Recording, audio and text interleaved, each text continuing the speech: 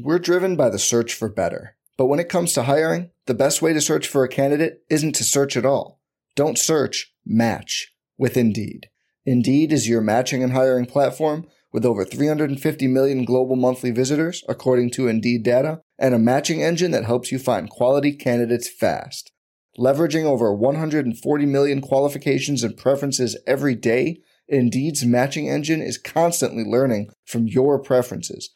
Join more than 3.5 million businesses worldwide that use Indeed to hire great talent fast. And listeners of this show will get a $75 sponsored job credit to get your jobs more visibility at Indeed.com/Blue Wire. Just go to Indeed.com/Blue Wire right now and support our show by saying you heard about Indeed on this podcast.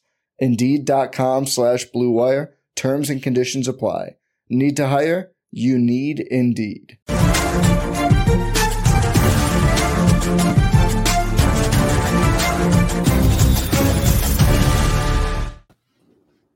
Welcome into the RotoWire Fantasy Football Podcast for Week 13, the Week 13 preview, brought to you by our friends over at WynnBET. We are really getting into the stretch run of the season here, and we're being treated to a nice little Thursday game between the Saints and the Cowboys to lead us off here, Mario. Again, I'm your host, John McKechnie. And, this is one of those weird things that I have an appreciation for because it makes a lot of sense.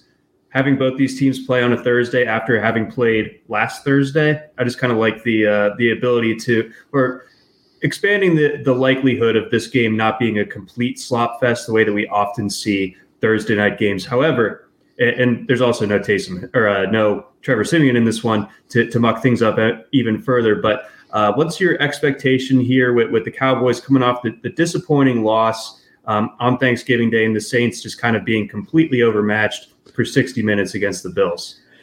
Yeah, it's a pretty strange matchup, and the Thursday variable would normally make it tougher for passing games. So Taysom Hill stepping in those circumstances, I guess you might be especially pessimistic for him as a passer, but I don't know. I think there's also a chance that at least for the first half or something like that, the Saints offense kind of catches the Dallas defense by surprise. Not so much because they don't realize that Taysom Hill is going to run a lot more than Siemian. Obviously they know that. It's just, it's kind of a different deal to really see it in practice after, seeing it on film a year and a half ago or whatever it's been, and then like being in the same rhythm that you would have been back then is just a little different. And maybe a couple things that weren't on tape kind of just catch them by surprise for a big play here and there, getting the Saints into scoring range. Maybe that's enough to make it a little closer than it otherwise would be, but I don't really see how the Saints win it. And, it's not just that Taysom Hill is probably a bad passer. It's, of course, a worse supporting cast at the pass catching positions than the last time we saw Taysom Hill, and the offensive line is destroyed by injury. So it's like, as a Taysom Hill critic, I am not inclined to make excuses for him. And yet, if he does really badly in this setting, I don't really think you could criticize him too much for it. Yeah, I tend to agree. So I know that Hill was kind of a trendy waiver wire pickup this week. You think there's any utility in him that, would you start him? Or who? Like, where would you draw the line as to if you have to start him? I mean, if you have to start him, I wouldn't feel terrible about it because, Dallas does give up some big plays. They're aggressive on defense, and if they do start crashing the run hard enough, then a guy like Callaway, especially Deontay Harris, I guess, they can slip by the secondary for a big play, and it could be like a bad day passing overall, then Hill could still make it useful for fantasy owners just with one big play as a passer, because the returns as a runner should be pretty reliable. And thankfully, unlike the NCAA, they don't subtract your rushing yardage when you get sacked. So if this were a BYU game, maybe Taysom Hill would have like 20 attempts for 35 yards or something like that. But since it's an NFL game, he should have, like 14 for 70 or something like that. Okay, so we expect him to get it done on the ground. What's your level of confidence in Mark Ingram for this evening under the presumption that Alvin Kamara does not play?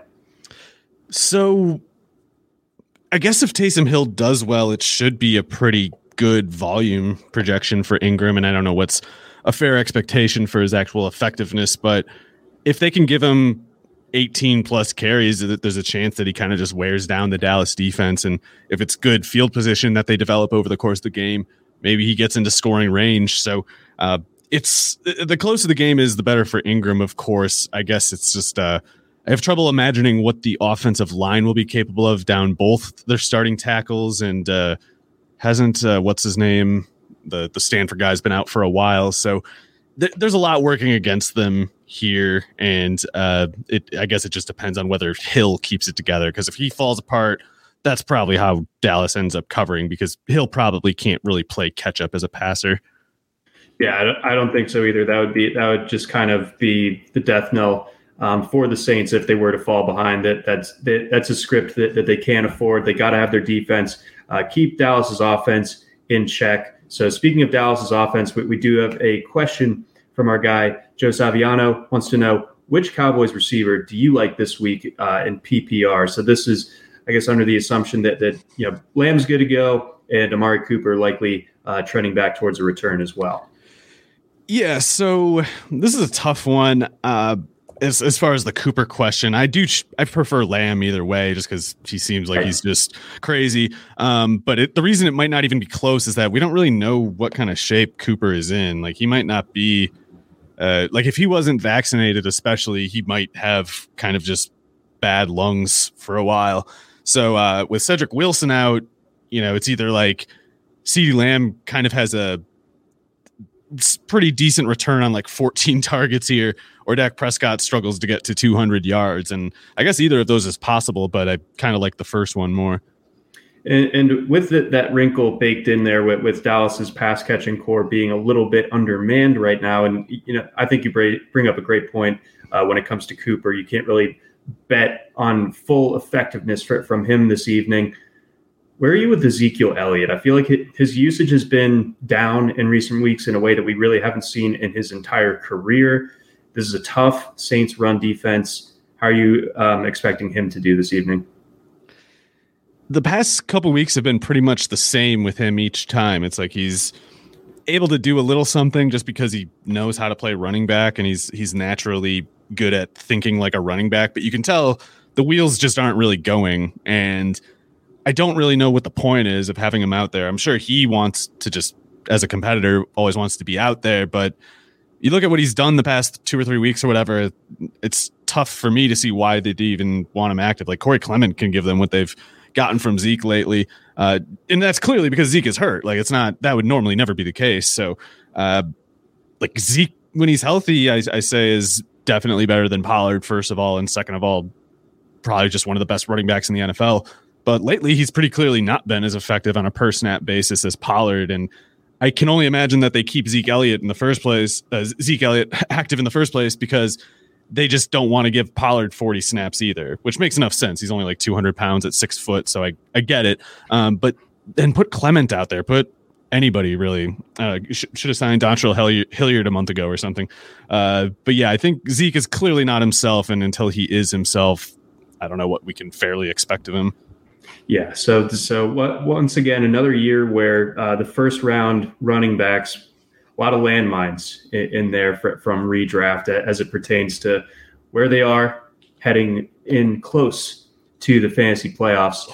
Let's get on over to Sunday's slate. Let's kick things off. We got Indianapolis traveling to Houston to face the Texans. This is going to be a recurring theme throughout the show. We have a lot of road underdogs this week. Cowboys, I'm sorry.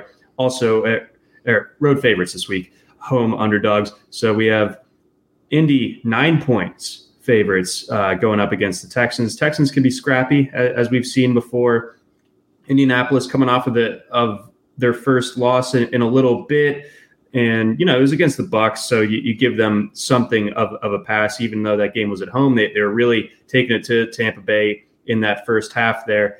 What are your expectations on this one? I feel like Indianapolis has been fairly predictable as far as where the fantasy output's coming from. Taylor, obviously the running back one in fantasy this year. Pittman's guy you're starting every single week. Wentz is someone that I think if you picked him up mid-season, you're probably starting him unless you have a much better option. But other than that, I mean, are you in on Jack Doyle after the week that he had a week ago going up against Houston? Anything else to see here from this Indy offense? Yeah, the 9-10 points might be a bit much, if only because the Colts might not use their full playbook in this one. I realize that they have to win. It's a must-win game, being 6-6, but they probably can take care of that without acting so desperate as to, pull out all the best plays that they were probably using last week, like the plays that do make Jack Doyle look good. And I don't think he normally does. So I think Doyle is fine in the sense that he's probably going to be on the field a lot for an offense that's probably going to move the ball pretty well, probably get in scoring range quite a bit, but he will never really win a play. And I have trouble projecting a guy like that because I feel like it's always circumstances that bring out the good result. And as far as you can infer that, it pretty much ends with he's playing this many snaps and an offense we expect to score this many points, and that's pretty good. And you hope for the best, I suppose. Yeah, I view him more as a DFS type of option than someone that I would probably be starting in a regular league. We got a couple listener questions here before we get to the Houston side of this one. So J-Red got a couple quarterbacks that he's bouncing around here. We got Russell Wilson or Joe Burrow. Can also pick up Taylor Heineke. I think my base inclination there is to go with Burrow. Russ looked a little bit better this past week against Washington, but I think Burrow has a nice setup. That game total over under 50.5, I believe. They're at home. The offense obviously looked awesome a week ago against Pittsburgh, coming off the bye, I believe. So for me, it's Burrow. Heineke probably second of that group. So I guess jumping off of that, would you drop Russ for Heineke? I mean, he could. Russell Wilson is not useful right now. I guess it's just a question of, can that finger get any better? And I have no idea. I feel like we haven't really seen any solid reporting on just what he's dealing with and why he's still why he's bad, why his finger won't work. Because I'm generously assuming his finger is busted and that's why he looks impossibly bad, worse than Geno Smith did, certainly. So that could change, but I don't see any reason to assume it will. Therefore, sure, go ahead, pick up Heineke. Don't think it's mandatory or anything, especially this week. I don't really like that match. I don't know how to figure out Heineke, to be fair. I don't. It's not often that I'm totally in line with his results. A few times I was getting my hopes up and he disappointed, and then other times when I kind of wrote him off, especially that Panthers game, I kind of wrote him off.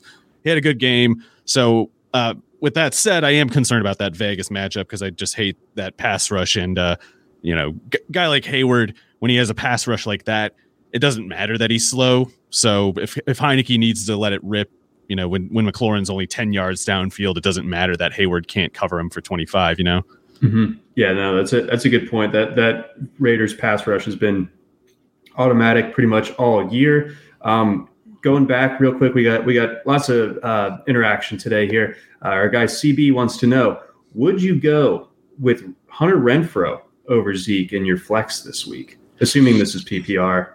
Man, that's a tough one. The way I would phrase that is, I probably would myself, but I can't really advise anyone else to.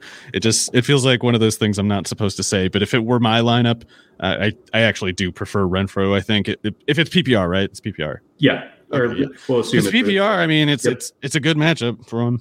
It absolutely is. So we're Renfrow guys after that fake punt tackle that he had a couple months ago. At this point, jeez. J-Red, also one more here from him before we keep breaking things down. With Swift out, Ronald Jones, Hines, Burkhead, Tevin Coleman, or Brandon Bolden has the Bills defense. I think I'd probably go Tevin Coleman. Is this PPR? Sorry, I missed that. It's the same. Yes. Okay. Yeah, I think there's a case to make for a handful of those guys. I might actually lean Hines just because the same reason as you might justify Jack Doyle, I guess, only I might sound critical of Hines a lot, but he is useful enough. It's just the people who are saying oh, they got to get him on the field more. No, you don't need to get him more on the field than the best running back in the NFL. Shut up. But he is useful within the context of we're throwing the ball. He's fast. He can catch it. It works. It's fine. You have a use for that sometimes. And yeah, no, I think that is a good point when it comes to Hines. Coleman, it's mostly a workload thing.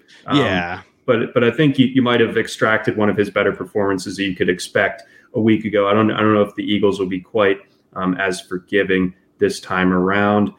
Anything to add on the Texans side of this one before we jump on over to Giants Dolphins? No, I can't figure them out at all. I don't understand them. Well, they can't figure themselves out either. Yeah, the the totally scrapped and like flipped upside down game plans from week to week is. I don't know what they're. I actually cannot figure out a single reason why they would be doing this stuff. So I don't understand them. They're crazy. It's goofy. All right, Giants, Dolphins. Dolphins 4-point favorites in this one at home. Giants coming off of a slugfest victory against a divisional opponent a week ago. They got the worst game that you could really get out of a guy like Jalen Hurts. They had something to do with that, of course. But now they got to go down to Miami. Miami playing well of late. They haven't beaten a who's who necessarily, but seem to be playing better. So where are you with this one? Well, two very weird teams. I guess I wish I had splits on what Daniel Jones's stats are against the blitz because I don't know what it is. And I could imagine it being either way. Like I could imagine him being really, really bad at it, or if it's the kind of blitzing, especially where it's kind of a bluff, I don't think bluffs work against Jones because he doesn't discern, the hints or the subtleties. Like he's just chucking it. He's just going that one speed that he does. And I guess you would worry about a guy like him making wrong reads. And even when he makes the right read, he's never particularly accurate. But I don't know. It's like if the Dolphins do a thing where they're just kind of like suicide blitzing and they leave Kenny Golladay one-on-one with anyone in particular, I could see Golladay winning that, even if it's kind of like a ugly looking throw. And even if Jones didn't really understand what was going on when he threw it, if you go one-on-one with a guy like as big as Golladay with the range that he does, or the speed of Slayton, Ross, there's a way to give up a big play if you're too aggressive. And the Dolphins do get by more on just like raw blitzing aggression than they do actual pass rushing ability. It's like they need to be that aggressive to get to the quarterback. So I really can't see it any clearer than just total wild card scenario for Jones.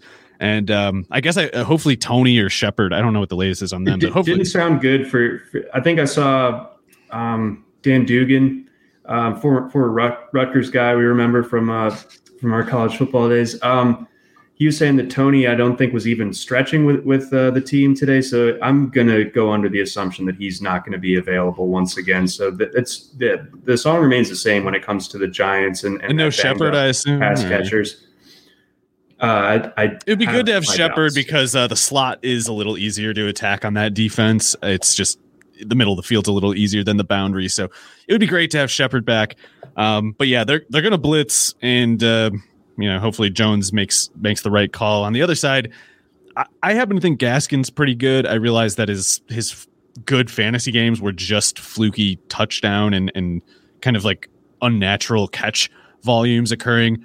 But I think he's got enough ability that as the home favorites here, it could be another good spot for Gaskin. I don't know what to make, though, of that stupid offensive line. And maybe this is actually a bad matchup for Gaskin because the Giants do have those huge guys in the front three.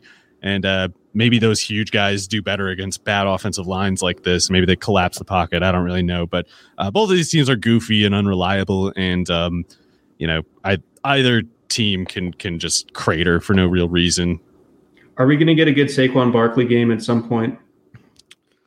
If the Dolphins do a suicide blitz and Barkley somehow slips out for like a quick toss to the flats or something, and he gets an 80-yard touchdown, maybe then. But as far as the play-to-play reliability, I don't know if Barkley was ever that guy, and I especially don't know if he's that guy in a just dysfunctional, stupid offense that can't do anything well.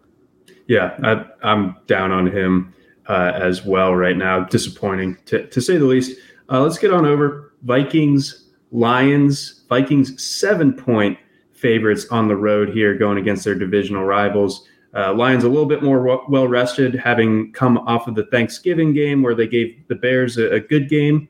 a slightly more entertaining game than I was expecting on Thanksgiving. But Vikings, they just are addicted to playing crazy games. I think they've led by a touchdown in every game this season at one point or another. I think that they're like 2-2 or something in games where they've been leading by 2 touchdowns. So, they are a chaotic team. They have a quarterback that will occasionally line up behind the guard for some reason.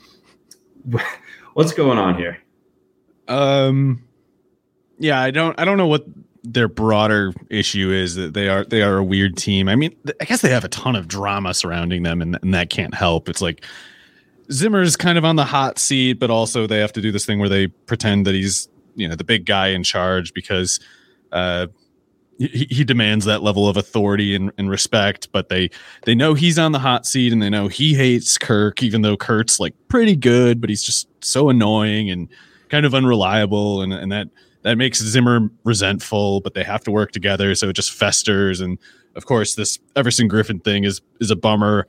That can't be easy on them. The Dalvin Cook accusations and somehow him being again like just barely in picture with that Everson Griffin thing. Like it's like Dalvin Cook's got to just always be in something really disturbing. Apparently, at least the past month or so, it's been that way.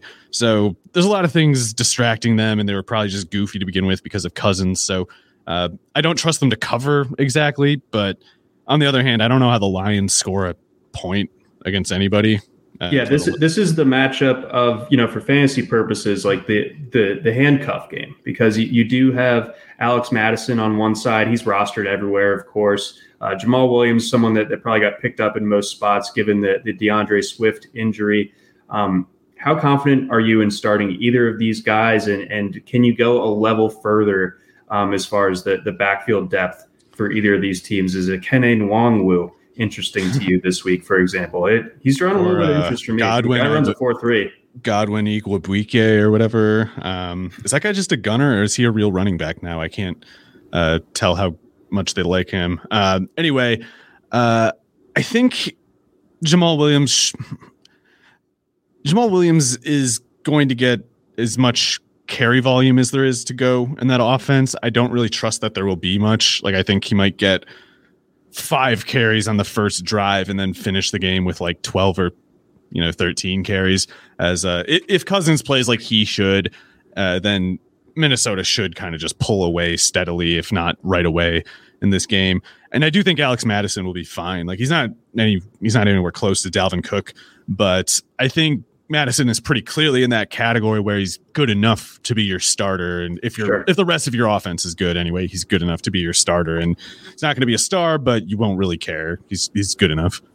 Okay. All right. That definitely checks out. I'll be starting Jamal Williams in our pentathlon league, but that's like 12 people, but it's super flex, big rosters. So those are the kind of leagues where you can fire him up this week. All right, Eagles, Jets. Eagles, 6.5 point favorites on the road, playing in the same stadium they played in a week ago, away from home though. And they're going up against the Jets team. We know that they are hard to even really put a good descriptor on what this Jets team is right now. Eagles, one of the hotter teams in the NFL for the past like 5 or so weeks before last week's clunker. Which one is it? I love how just bad the league is this year. Like it's insane. We're talking about like these are just bad teams everywhere. Nobody's good. Like the earlier games or the previous games we were talking about, it's the Colts were really hot for a while there, 6-6. Like the Dolphins picking up some steam, like 4-8. Like Eagles, they're getting hot, and by that I mean 5-6, right before they lose to the Giants. But I think the Eagles made things harder on themselves than it needed to be. I think last week by going too pass happy early in the game is like they had specifically that success when they changed the offense from what it had been in the first 6 weeks to however long their hot streak was. They had changed it from like a 35-40 pass attempt offense to a 20-25. And with the usage, with the diverted usage going to the ground game, and specifically, I guess you'd say Jordan Howard and kind of like the power ground game. And that made all all the sense in the world to me. That's exactly what I thought they should have done. Is like, that's how you make Jalen Hurts' limitations as a passer not matter. And just you bring out the best of everybody on the offense that way. And I don't know if Miles Sanders got nicked up in that game. I couldn't find what was going on with that, but they got Boston Scott a bunch of carries. And not until late in the game, though. It's like it started out with something like 10, 15 pass attempts for Hurts to something like 8 running back carries. I'm just guessing. That's not the right number, but that was a difference from the games where they were doing well. And coincidentally or not, they fell behind in this case doing it that way. And they kind of caught up late, obviously. But 3 interceptions on that sort of pass attempt volume isn't going to work. You're not going to win that game 9 times out of 10. So that was at once something that I think you could have predicted would happen with them running their offense that way, but it's also something that's easily fixed if they just stick to what they knew, what they had a good enough sense to do the first 6 weeks before last week. Just start doing that again. And the Jets will make that easy. I don't know if the Eagles offense could fail here if they tried. The Jets defense is the worst in the league. So I think Jalen Hurts should bounce back here. At the very least in the efficiency sense. Maybe he doesn't get to 30 plus pass attempts and maybe doesn't get to 12 plus carries, but I think it'll be kind of a walk in the park for him and that whole offense. Yeah, I'm more so expecting the bounce back performance this week from them. On the Jets side, is there anything that they can exploit offensively against this Philly D? I don't know how much of their struggles are just to do with Zach Wilson or how much it might have to do with Corey Davis not being on the field. Davis being out definitely hurt them. Right. It would be nice to have Davis here to lock up Darius Slay, because otherwise Slay can fall. Well, geez, I mean, they might put Slay on Elijah Moore instead of Davis, but I guess we'll see. It would be good to have Moore free in any case. It would be good to have Moore against Steven Nelson or Avonte Maddox. That would be better. So there's a way they can get a couple decent matchups there. But again, like it's a little disheartening that as soon as Zach Wilson came back, they started looking like the Jets of the first 4 weeks again. It's like the fun shootout offense was just gone. So I don't know if they brought that upon themselves with their game plan somehow. But if it has to do with Wilson more so, then I don't see why they would improve anytime soon.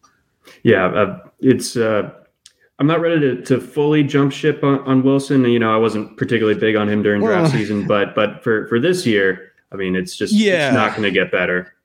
Yeah, and I still don't like him as a prospect. I didn't like that pick, but it's not because of his numbers this year. Like, they're concerning, but sometimes rookie years just go this way for no real reason. Sometimes it doesn't mean anything.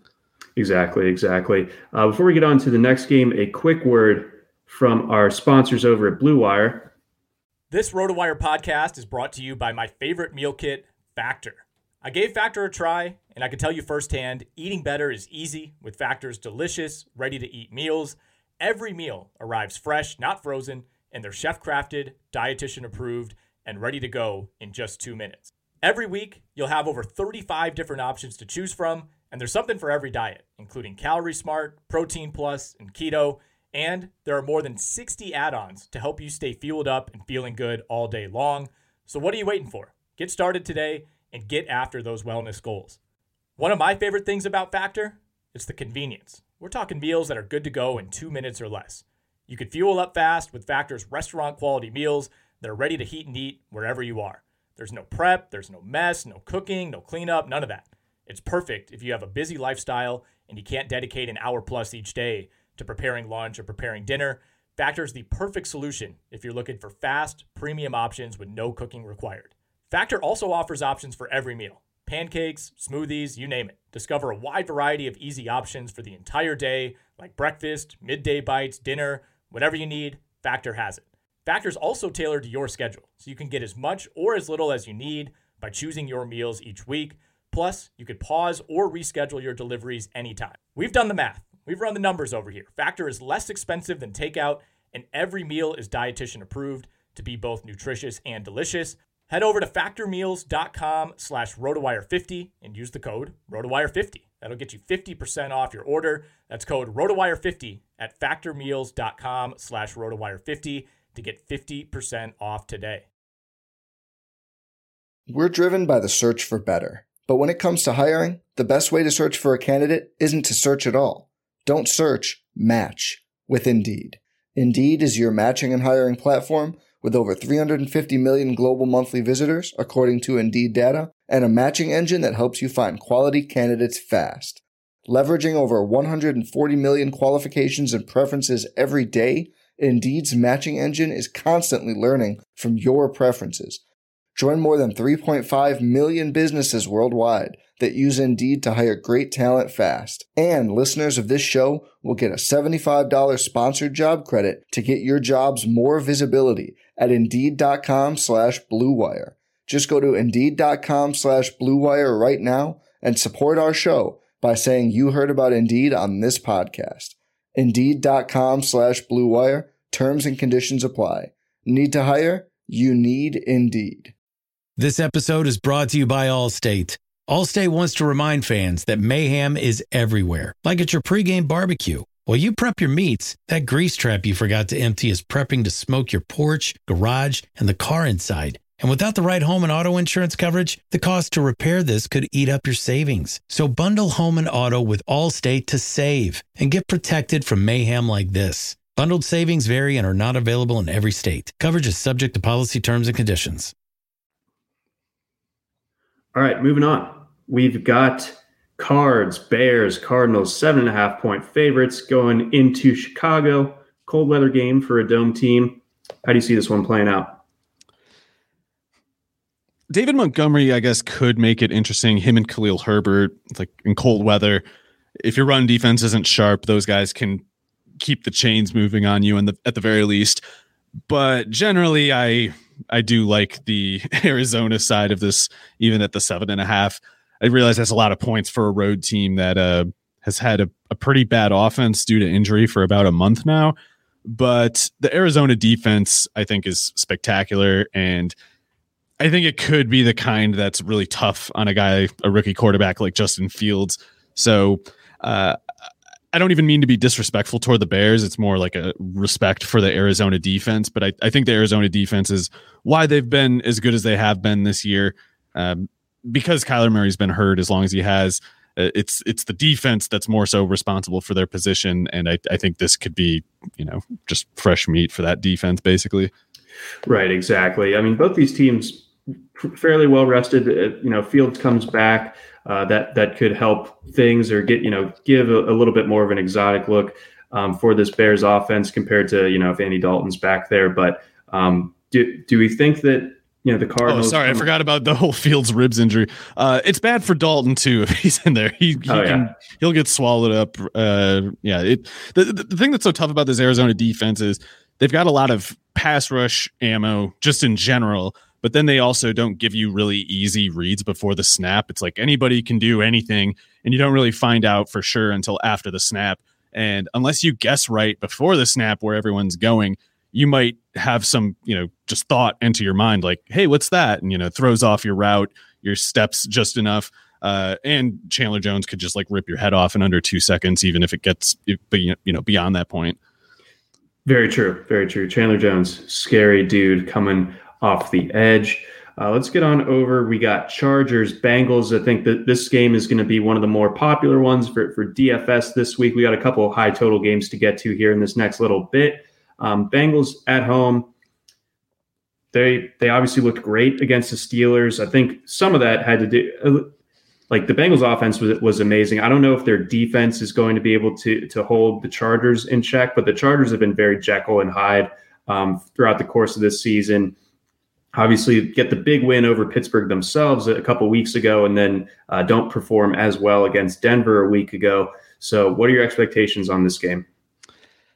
So I really like Justin Herbert, but I do think the Chargers offense is reaching a sort of equilibrium that's generally not favorable toward him. And when they have good weeks, and it's basically just because of him outplaying the circumstances and just kind of going psycho and carrying the whole team himself. And you can't really expect him or any star quarterback really to be that way all the time. And especially when you're dealing with an offense like this one, where he doesn't have any speed to work with. And I kind of, I wish it didn't go this way, but I really do think this is specifically what I was worried about in the preseason, especially after they got rid of Tyron Johnson, where you're not playing 10 on 11 necessarily by having Josh Palmer or Jalen Guyton at that one receiver spot. Let's just say it's 11 on 11, even though I do think it's sooner 10 on 11. You're playing with an extra defender, basically, when you give the defense that sort of artificial back of the end zone, because you can't run farther than that before the pass rush gets to the quarterback. Like you can't get farther than 20 yards reliably with this personnel. So you might as well be running a red zone drill every single snap, no matter where you are on the field. And that sideline is an extra defender. The defenses use that as leverage to account for where they need to go to cut off whichever routes they need to. And that's something they'll deal with every single play until they get better wide receiver personnel, and specifically fast wide receiver personnel. So that's not going to change. The Cincinnati pass rush can be pretty vicious. So I think the Cincinnati defense rocked the Steelers in both games. And I think the Chargers have a similar flaw as the Steelers. And it's not that the quarterback sucks, but the way the quarterback fails is the same, because Roethlisberger can't push downfield.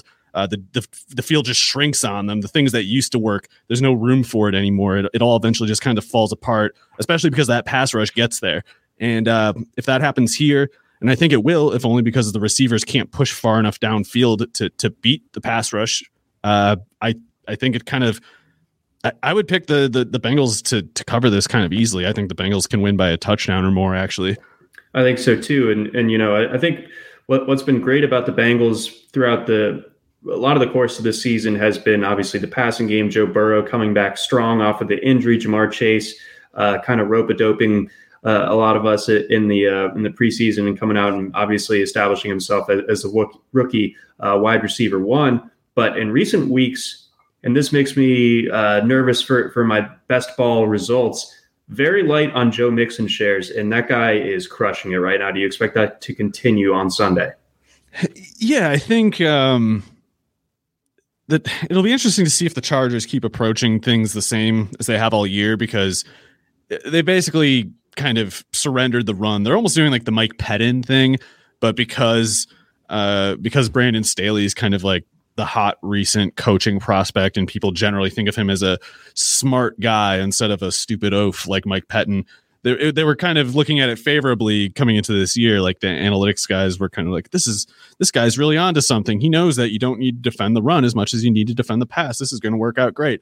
And it turns out it actually kind of sucks when you don't stop the run, and it hurts the whole defense. It eventually will make your pass defense unravel too, because you can't just let them keep moving the ball on you. And yet, if you don't play the Bengals that way, you do risk Jamar Chase getting back. Not just him, T. Higgins too can go deep on you. So I don't know where it's going, or I don't know that it's going to happen, of course, but I think that the Bengals offense will score points, and maybe it's all three of those guys, but I think it's at the very least Mixon will either have a huge game, or I think both Higgins and Chase could. I think Tyler Boyd might get the toughest matchup there against Harris, but I think Higgins still has positive regression to cash in on, and I think Chase has had a cold enough stretch here that he's ready to kind of like reinforce his baseline and come through with, like, both of them get 100 yards maybe. Yeah, I totally passing game stacked against the Raiders with the Bengals a couple weeks ago, and then it was Mixon day. I did not get the memo. So I don't know. Might go back to the well. Might go Mixon. You would think it's Mixon day here, unless the Chargers say, okay, we got to change something. We're getting wrecked on the run defense every play. We got to do something different here. But if they don't, Mixon, gets the easy 120 or so, I would guess. I think so as well. Before we get on over to Bucks Falcons, got a message from our friends over at WynnBET. If there's one thing we appreciate here at RotoWire, it's making good decisions, and even more so, making the right decision. Listen up, folks. I have an incredible offer for you with RotoWire's newest partner, WynnBET, the premier digital casino and sportsbook app. WynnBET is now the exclusive sponsor for RotoWire's fantasy podcasts. WynnBET brings you all the latest action with a user-friendly interface, moneyline bets, boosted parlays, over-unders, round robins, live betting, and so much more at your fingertips. Want a break from sports betting? Head into WynnBET's digital casino and take a spin on roulette, double down in blackjack, slam the slots, or try your hand at Baccarat. WynnBET is currently available in 6 states. That's Colorado, Indiana, Michigan, New Jersey, Tennessee, and Virginia, while rapidly expanding. At WynnBET, the possibilities are limitless. WynnBET is currently offering all RotoWire listeners a risk-free bet up to $500 on your first wager. Download WynnBET now. That's WYNNBET. WynnBET, the exclusive partner for RotoWire's fantasy podcast. We also got a message from our friends over at Yahoo, specifically Yahoo DFS. The NFL season is heating up, and Yahoo is going big on daily fantasy football this season. There will be a ton of big prize contests throughout the year on Yahoo, including their multi-entry contest now being shark-free.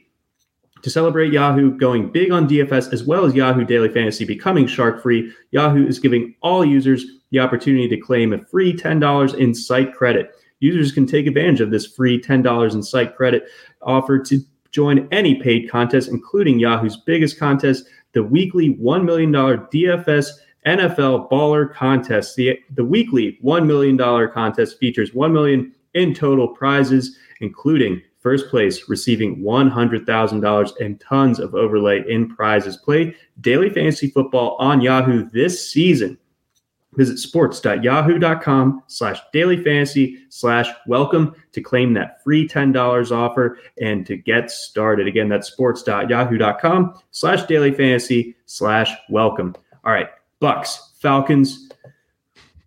We got a high over under here. I think it might be too high. I don't trust this Falcons offense to hold up their end of the, yeah, is that possible? Can you do that? I think so. I mean, it's going to be 8 touchdowns with a failed 2-pointer every time, and then they really must have an axe to grind with Arthur field Smith goal or something. Goal. Yeah, yeah. This one, I like the Bucks. It pretty much every angle that you can get to, but I think 50.5 is too much. I mean, unless it is like a 42 to 10 type of game. 51 to nothing, John. It's okay, 51 to nothing. They'll have some really sketchy like holding call, like illegal contact penalties on the defense as Tom Brady throws a fourth quarter like 45 seconds left touchdown to get them to 51. So we're talking about like a 07 Patriots level of disrespect going on in this one. Yeah, I guess it depends on how much they feel like testing things out or whatever. Like, I don't know. First of all, is Antonio Brown back finally? He should be back for this, right? It's been 6 weeks or something. It has been, but at the same time, I mean, he's just a tough cookie to figure out. Hasn't been practicing as of Thursday, so I don't think it looks particularly good for his chances. I wonder if he just like so unstable. He goes out and like gets into ATV accidents when he's supposed to be rehabbing or something, and that's why he keeps getting pushed back. I don't know. Anyway, it's weird that he's not back. AJ Terrell, I guess, is shutting down one half of the field pretty much for the Falcons. So whoever's on the other side, and they haven't moved Terrell to the other side, so the Buccaneers should be able to just put Mike Evans on Fabian Moreau every play if they want. That should be a green light all day. Chris Godwin's got a really easy matchup in the slot. I don't know how they score fewer than 35 points here. I don't know. Okay, yeah, this is all green lights for the Bucks. On the Falcons side of things, I mean, it's again such a mess. Other than Cordarrelle Patterson, it's almost impossible to trust anyone right now. So, I mean, can you even feel comfortable starting a guy like Kyle Pitts against this pass defense? Yeah, I mean, upside's always there. Not in the sense that you're like, oh, that's money in the bank for sure. But it's like you're in a good position if you have Kyle Pitts, like a tight end. You've got a good thing there, even if it's not as consistent as it maybe could have been.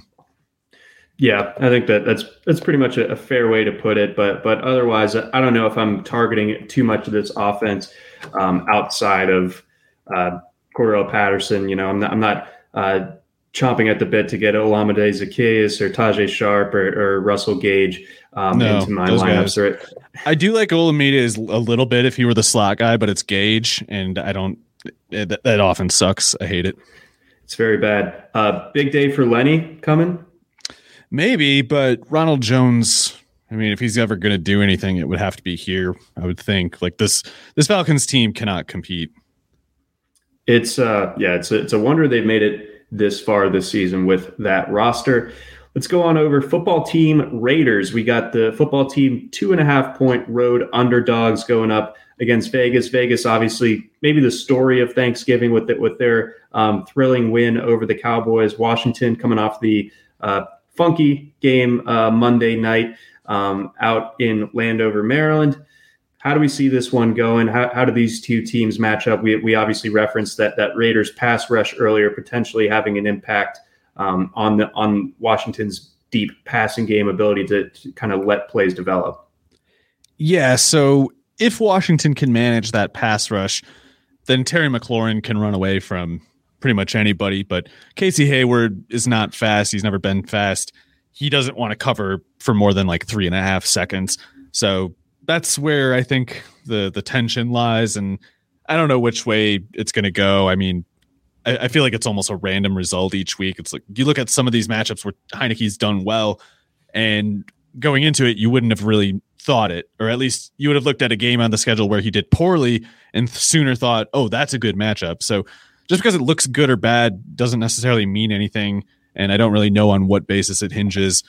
So don't really know how to call it, but I do think the Vegas offense projects pretty well. Like their baseline functions should be pretty productive here.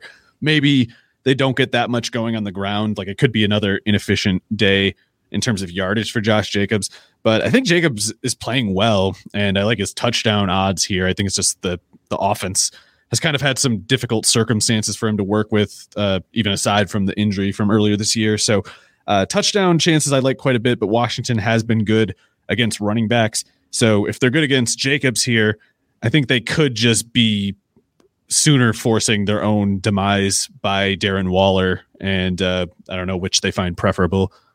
Right, and we'll see what's going on with Waller as well. That's right. Sorry, I forgot about him.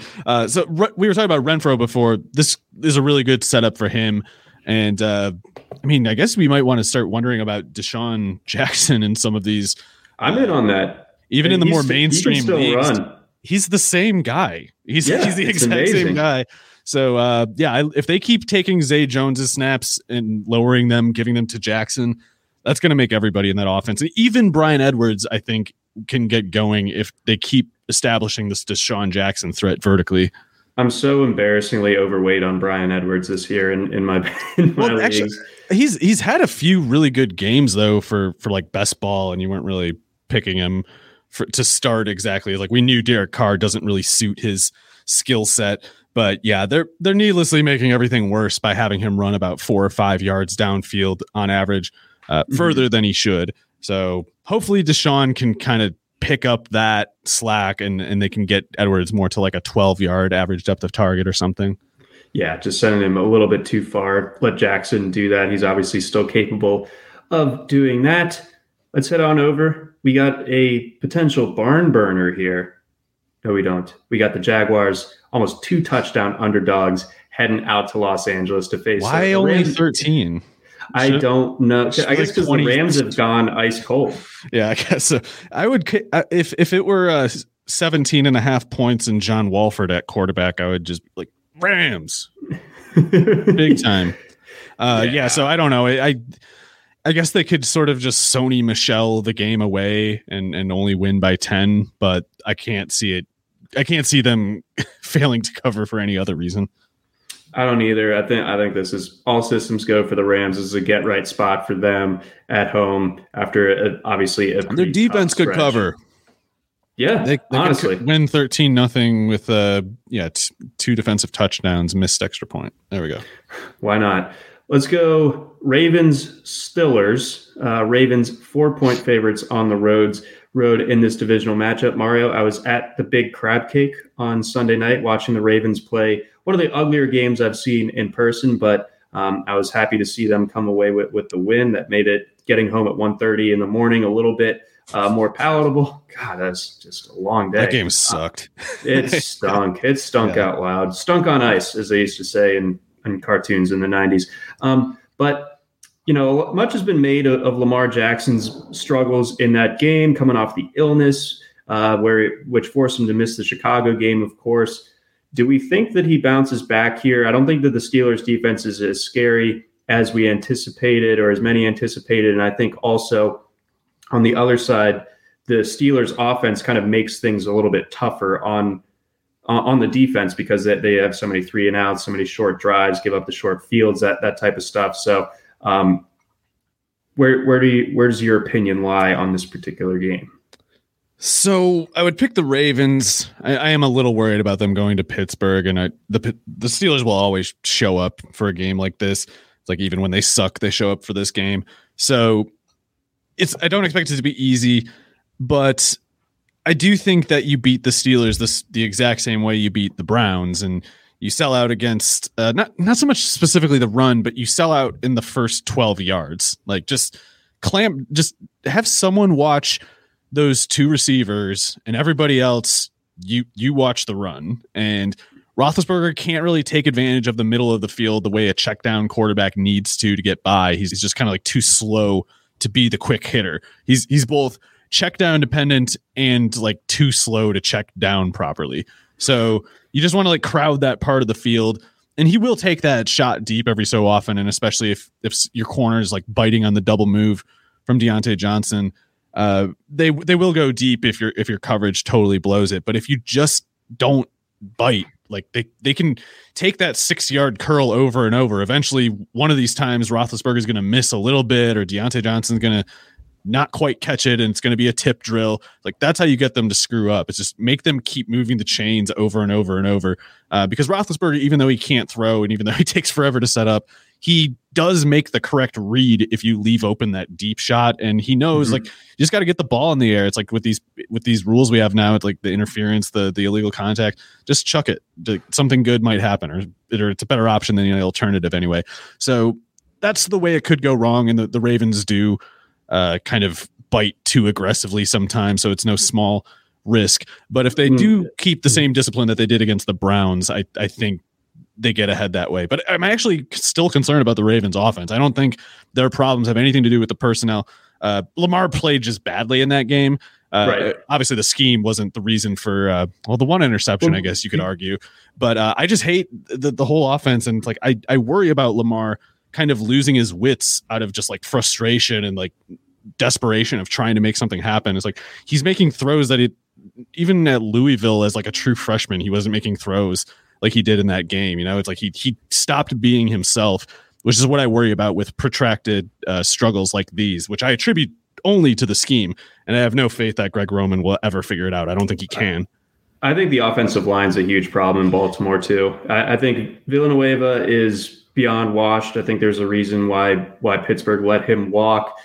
They don't really have a good answer on the right side. The interior of the line has been banged up for a lot of this year. So it felt like some of the problems that Lamar was having a week ago were kind of exacerbated by the fact that Cleveland's defensive front was just caving it in constantly and getting into the backfield, forcing Lamar to just kind of drop back really far and throw a prayer. You don't really see any quick hitting routes in this Ravens offense, do you? It's like you see, and they're using them. They're using like Hollywood Brown for the quick hitters. Like he had a bunch of catches last week for like 60 yards.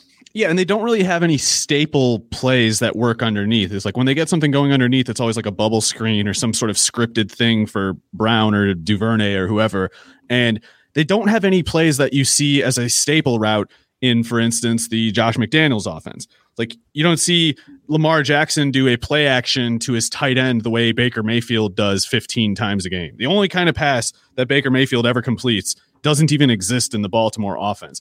And that's why I am so sick of Roman. Is like I know he has like certain things he's trying to do. I realize that there's a theory that he has in mind that isn't just failing like he does in practice.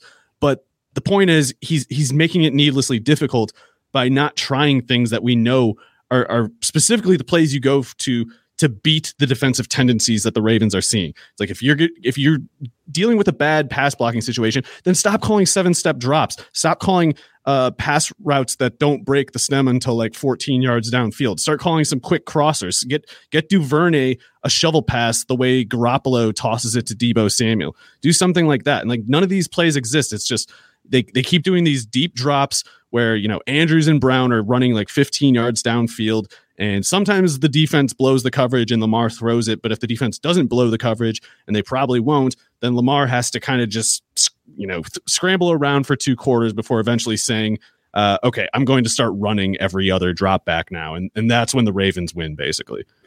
Yeah, they've won ugly many different times this season. They really haven't had a convincing, pretty victory, I think. Where's the screen passes? Like where, and I don't mean bubble screens. It's like you don't see just like if they're blitzing and if Lamar's not getting enough time to do his 5 and 7 step drops, and if you just cannot call a 3-step drop for some reason, then how about a blitz beater? Anything.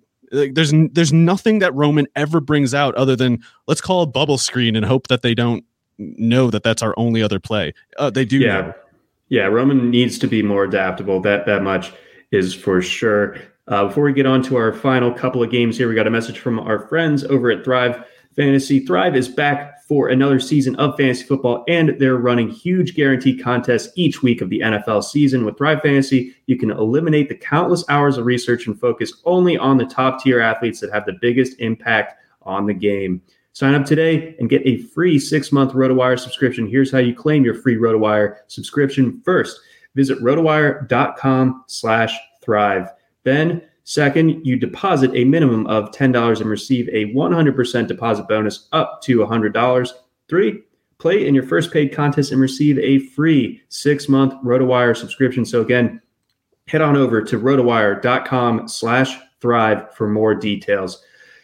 All right, we got one more Sunday afternoon game, and then we got the Nighters. So we got the 49ers going to Seattle to face the Seahawks, the Seahawks that are kind of playing out the string here at this point. It's just a mess with what they've got going on. The Niners have been playing well for their part in recent weeks, but Deebo Samuel banged up. That definitely changes things. What's going on here? Well, it does change things, but I think it only just means that Ayuk and Kittle do that much more. Don't think the Seahawks can stop or even slow them. I don't think you need good play from Garoppolo to light up a defense like this one. Elijah Mitchell could have another big game. Bobby Wagner does not want to track Elijah Mitchell to the sideline. Not at this point in time. I mean, Bobby Wagner could have handled that before, but his legs don't go like they used to. And Elijah Mitchell, I don't know. Obviously, some of his success has to do with like the Shanahan scheme and probably the 49ers blocking and whatever. But it seems like Elijah Mitchell might just kind of be really good. Yeah. Production wise, there's not really any reason to hold him that much farther back.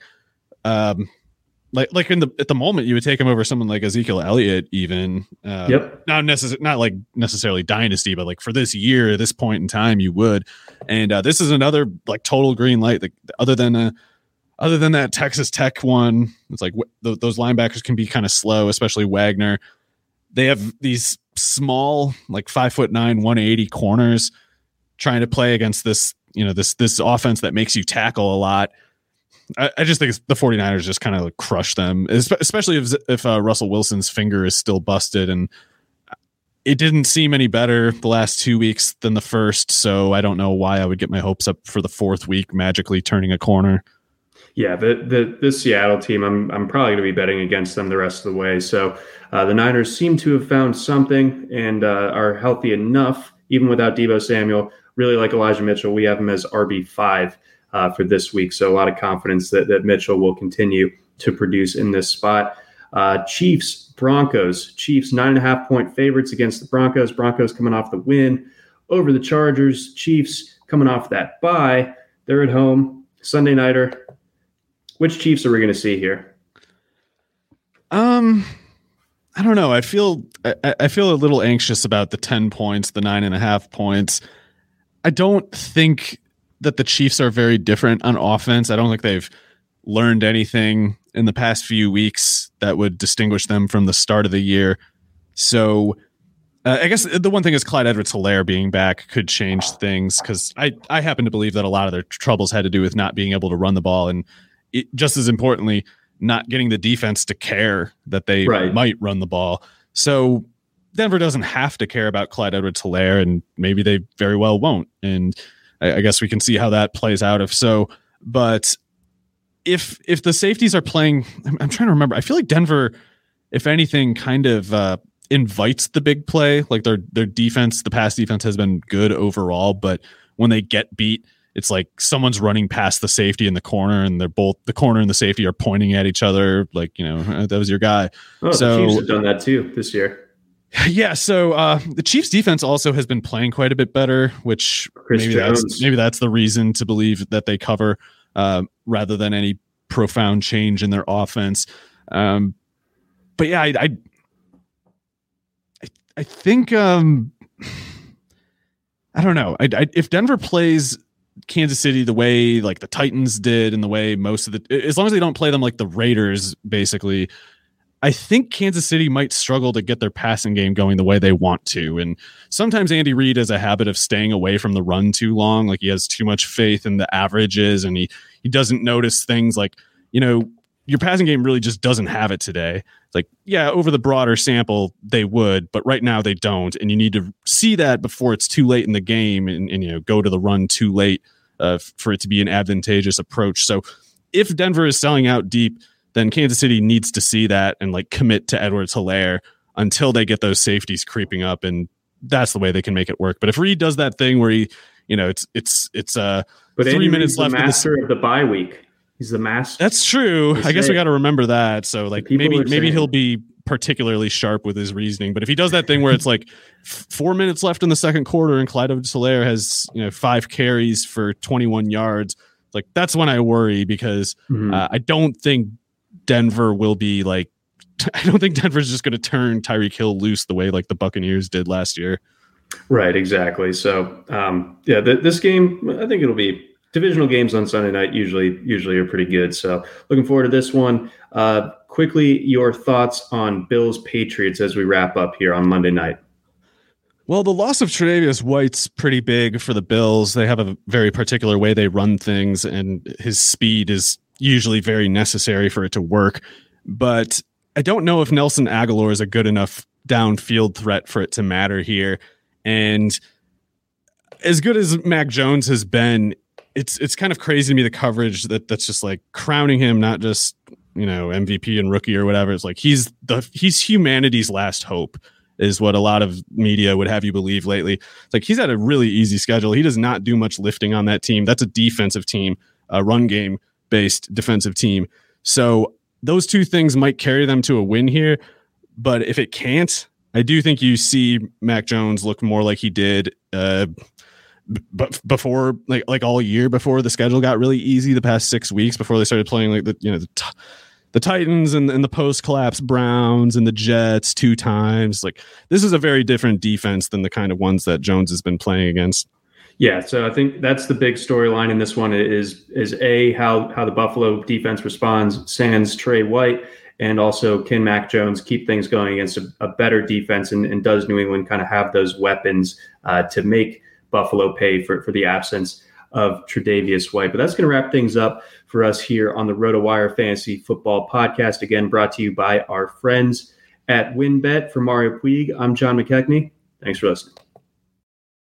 Try RotoWire today, free for 10 days. Get our premium tools, rankings, analysis, and breaking news alerts. No credit card required. Go to rotowire.com/try.